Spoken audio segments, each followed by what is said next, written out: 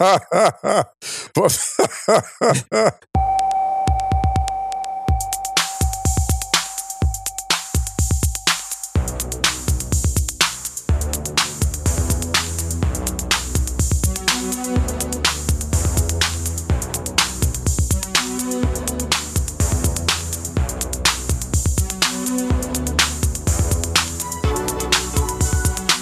and welcome back to the Stadio podcast on Ringer FC. I'm Mr. Kwonga. Free Woj. And there's Ryan. There's Ryan Hutton. Ryan, how are you doing?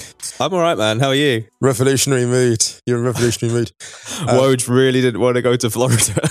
Yeah, so for those who are unaware, one of the leading writers for ESPN, Adrian Wojnarowski, was copied on an email from a group of senior US politicians who were basically talking about the kinds of slogans that NBA players should wear on their jerseys in criticism of China. And he basically replied saying, well, with fairly salty language. Say it. No, I don't do that. Say it. So he swore at the US senator and as a result was suspended from ESPN, a previous employer of mine. So solidarity with Woj because it's never nice to be suspended. Yeah, so how have you been apart from supporting your friend in arms, Woj? I've never met Woj. I follow him on Twitter like the billions of other people. He's kind of like a David Ornstein of... Yeah, basically Ornstein is like Woj, but for football. How's your weekend anyway? My weekend was very good. My weekend was very good indeed. I spent a lot of time with Fabian. Shout out to Fabian, a former teammate of mine who played for the Unicorns down the road. I then got a bit of writing done, which was good. And then I watched quite a lot of football, which was also good. Well, actually, no, the football wasn't that good because Juventus did what Juventus always do, but we'll get to that in a moment. So many pens. Yeah, true. Oh, Too many pens. Too many pens. We need some more goals in here. We're so esoteric today. Oh my God. Sorry for all these left-field references. Okay, just before we get going, some admin. So we didn't win the British Podcast Awards Listener's Choice Award. And that's on me. I obviously didn't push my agenda hard enough. I'm not cut out for such propaganda. I just like talking about football with the occasional, I don't know, weird reference. Thanks to everyone who did vote. This isn't on you. This is very much on me. And I will obviously have to sit down with the board and the chairman and assess my future at the Stadio because of this. But hey, it was fun. It was fun. We tried our best and, it's just maybe with a few more signings and a bit more depth next season, we can grow the podcast. Maybe the brand's not big enough yet, but it's all good. We persevere. It's all good. It's all good. Another bit of admin. We did our first Stadio session since we moved the podcast to the Ringer last Friday. It was a 2-hour soul session. Well, soul and disco with bits of football commentary in between. It was the first Stadio sessions we've done for a couple of months. It was super fun. So thanks to everyone who tuned in. If you want to listen back to it, it's on mixlr.com/Stadio and you'll find the show reel. You can listen to all of the past ones. It's got the track listing. We went into extra time as well, so it's like 2 hours and 20 minutes or something. Any more admin? Oh yeah, stadio.bandcamp.com. If you want to buy the theme music, please go and buy it. It's available for €3 or pay what you like. And we're donating all the money. All of the info's on there. And I think that's all is that all the admin? I think that's all it is so far, yeah. All right. Football. Well, courtroom football. Is there that much to say on this? Maybe not. Well, we did a podcast on it in February. Yeah. When UEFA initially implemented the ban and the fine. Yeah, so just to recap, UEFA banned Manchester City from European competition for 2 years. And they also issued a fine of, was it €30 million for breach of the financial fair play regulations, which were brought in, and this is the crucial point, they were brought in to stop clubs spending beyond their means and thereby falling into financial peril. So the main objective of these regulations was to stop clubs basically going in default, which I think is an issue which is in sharp relief with the pandemic and so on. We see that clubs have been endangered just because their cash flow isn't what it is. And the Premier League actually in particular has had a debt problem for a long time. I think there was an amazing stat a few years ago that something like 50% of the Premier League's clubs are responsible for like a huge percentage of like the entire debt of all of Europe. Like it was just unbelievable stat. So that's the context in which the rules are created. And Manchester City were found by UEFA to have breached these rules by overspending because they spent a lot of money And the way it works is you've got to spend within your means over the course of 3 years, for a period of 3 years. If you spend a lot of money in year one, you've got to make it up by year 3 in income. And City were found to have breached that by UEFA. And the verdict, the Court for Arbitration of Sport, was basically released this morning, and that verdict was overturned. Shall I read the media release that the sure. Court of Arbitration for Sport put out? So they said that Manchester City did not disguise equity funding as sponsorship contributions, but did fail to cooperate with the UEFA authorities. So the CAS decision, exclusion from participation in UEFA club competitions lifted, fine maintained but reduced to 10 million euros. So the long and the short of it is that initially Manchester City were found guilty of disguising, basically just sugar daddying as sponsorship deals. Some of it is, what's the word? Is it time barred?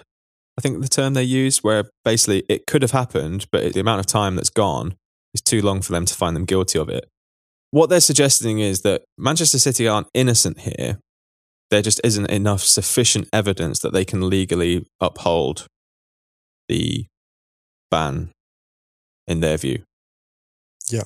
Which is not a massively left field decision, I don't think, because to ban a club like Manchester City now for 2 years from European competition is kind of unprecedented, right? Yeah, it would have been a bold thing to do. And no one expected it to happen. I mean, no one that I know expected it to happen. Yeah. I mean, I thought maybe it might go to 1 year, but I think that 1 year was probably the most that people would have expected.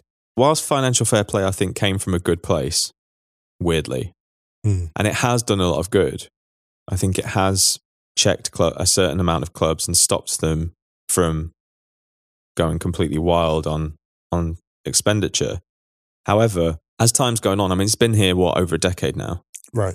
It's now cemented those people at the very top with the highest amount of revenues, because clubs with smaller revenues, with FFP, they're never going to be able to get to the point where they can properly contend over a sustained period because they just can't generate the revenue.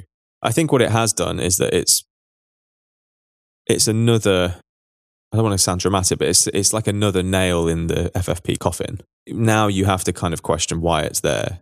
Its initial goal has been fulfilled to a certain degree. However, when clubs do violate the rules, there is very little fallout. Yeah, I think that, I mean, how do you make clubs compete on a level playing field? I mean, you don't, for a start, because clubs have fan bases of different sizes. You'll never have a Heidenheim competing on the scale of a Schalke. This won't happen because one club. I mean, you might do soon. You never know. Well, actually, yeah. But in terms of fan bases, and so I just think that maybe there are different ways. They've been discussed as well. Different ways to get clubs higher up the pyramid. And I suppose the only thing I would say at this point is I'm just relieved that a lot of these clubs are still going. I'm like stepping back from it all. No one I know expected any kind of ban to be upheld. And even the comment on the kind of the size of the fine that City receive, like 10 million would really, really hurt a different club who'd fallen foul of financial fair play. So even the size of the fine, I'm not necessarily criticising, because like 10 million would really hurt, for example, a Sheffield United. And that would be a fine on top of a ban from competition. So it'd be like a double penalty, really. So I'm not even that exercised about the size of the fine that people have been criticising. I just think, I wonder what it's there for in a way. And even the kind of legal decision about how these claims weren't filed in time, it was 5 years, so they're in breach. I just thought, well, that seems a bit wishy-washy. Like, I studied law, and there's like a 6-year period on breaches relating to contract, like 6 years. So 5 years is even quite short. So even that is a quite light restriction. I don't know. To me, I wasn't expecting any different. I don't know anyone that was. And the issue of, City, and it's not just about City, like City and Manchester United, the issue of Manchester United and City's financial dominance of football and Barcelona, that's a separate issue. I'm not sure how you address that, to be honest. But a lot of those clubs will simply say, but we're just better commercially and we've got bigger fan bases and that's why we're as big as we are. But no one can argue that this continued dominance is good for football. Like, I had a moment when I was watching Atalanta and Juventus just thinking, it is ridiculous how much depth these clubs have, and it's amazing that Atalanta are even competing. I was reading this great piece by James Horncastle on Atalanta on The Athletic. It's a great, great piece. He's interviewing, I think, Martin de Roon. And the guy goes, someone says, oh, like Atalanta should be competing for the title. And he said, we've got the 13th highest salary base. Yeah. 13th in Serie A. Like this shouldn't even be here. It shouldn't be happening. Juventus should be winning by default, which they are. And they didn't have a decent chance apart from the 2 penalties. Juventus didn't generate anything from open play apart from Dybala hitting it wide. It's incredible that it's even that close in Serie A. I don't know what we do about the financial dominance, but FFP isn't the way. And maybe it was never intended. Well, this is the thing. It was never intended to be the way. I think basically the issue is bigger than Manchester City. It's bigger than FFP, and it's actually bigger than UEFA. What we're seeing now are multiple examples of football's inability to check itself early enough. Right, yeah. And the problem is that when it gets to this point, it's really hard to fix. You're seeing it with the Bundesliga, prime example. Bayern's sustained dominance, the first time they've ever won that many in a row. Juventus, their dominance, a certain amount of clubs within the Premier League. PSG in France, Barcelona and Real Madrid in Spain. Yeah, I mean, if I'm being honest, man, I don't really have a massively hot take about this. I just think, again, I think it's just a real shame. I think it's a shame that we're in a position that football is... I don't want to sound super down on this, but I kind of worry where next, and that was literally the name of our podcast that we did on Man City that time is called What Next? This case has raised more questions. It doesn't feel like the end. This isn't a case closed anymore, actually. It's going to kickstart a chain of events that I think could potentially cause quite seismic events through European football over the next few years. I wonder how soon we get a Super League. Only because if I look at like Juventus and Bayern winning, I look at Spain, Barca, Real, virtually divided between themselves each season. I just wonder if and when we get that breakaway, if in the next 10 years we see it. It's kind of embarrassing for UEFA as well. What does that do to their power? Yeah, massively. I mean, you could tell in their statement when they said, we will be making no further statements on it, that I think this is really going to shit them up. But again, I don't have any sympathy for UEFA because they've allowed this to happen. The way that they've made changes to European football, the way that they've made changes to the Champions League, the way that they've dicked around, got rid of the Cup Winners' Cup, expanded the Europa League, rebranded the UEFA Cup to the Europa League. This is on them as well. And this is what I was saying before about how this isn't just something that's happened in the last 6 months. This has been something that has been building and building and building, which is why I find it very difficult to nail down an absolute stance on it in a way, because there are multiple points down the road where something could have been put in place that could have changed the course of European football history. But no one wanted it because of greed, Musa. It's greed, ultimately. Yep. The thing underneath it is greed. Turning the Champions League into the Golden Goose with the places for the top four, which I didn't like at the time because you could see where that was going to lead. But they immediately devalued the worth of domestic competitions. Mm-hmm. It gave everyone these skewed incentives. You take away the knockout of the European Cup and turn it to group stages. You turn the Champions League into a Golden Goose. That was the problem. Really, if we're going to be honest about it. At one point, the Champions League was so greedy, you had 2 straight group stages, and that was just too many. Everyone complained of fixture pile-up, and they took it back to like 1 group stage, then knockout. So they really tried to squeeze it for as much as they could. And, if you turn something to a Golden Goose, it attracts big capital. It attracts sovereign states. It's just what happens. And if you create something like that and it falls out of your control, they're trying to claw it back with these regulations. Well, I don't know, guys. You could have seen this coming, and people warned them. People always warn them. There's never a shortage, not to draw too many political analogies, but the people howling on social media about, I can't believe this politician behaved like this. And I'm like, yeah, you should have known, because the last 40 years of their existence has shown you exactly what was coming. And the last however many years the Champions League has shown exactly what was coming. None of this is new. Yeah, I think we've covered this before. I think we might have even done it on that podcast. But like you say, the expansion of the Champions League, I think the key thing for sporting competition is variety. All of this has led to domestic dominance on the whole and European dominance in terms of a select group of clubs, and it's going to be really hard to undo now.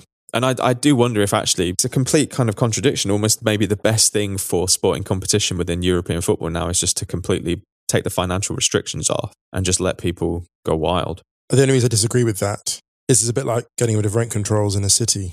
Yeah, I agree. But that's kind of my point, right? It's kind of how bad has it got to get before you actually think, well, maybe just let people do what they want. Because they'll always go to the wall. Yeah. I know what you mean, but the problem is this. The problem is that if you raise standards like that, then everything becomes too expensive. Like, for example, like you have tournaments all over the world, for example, because everything's unregulated now. And then clubs can't afford to travel to games. They can't afford like the squad depth they need to cover all the fixtures. To me, I know what you mean.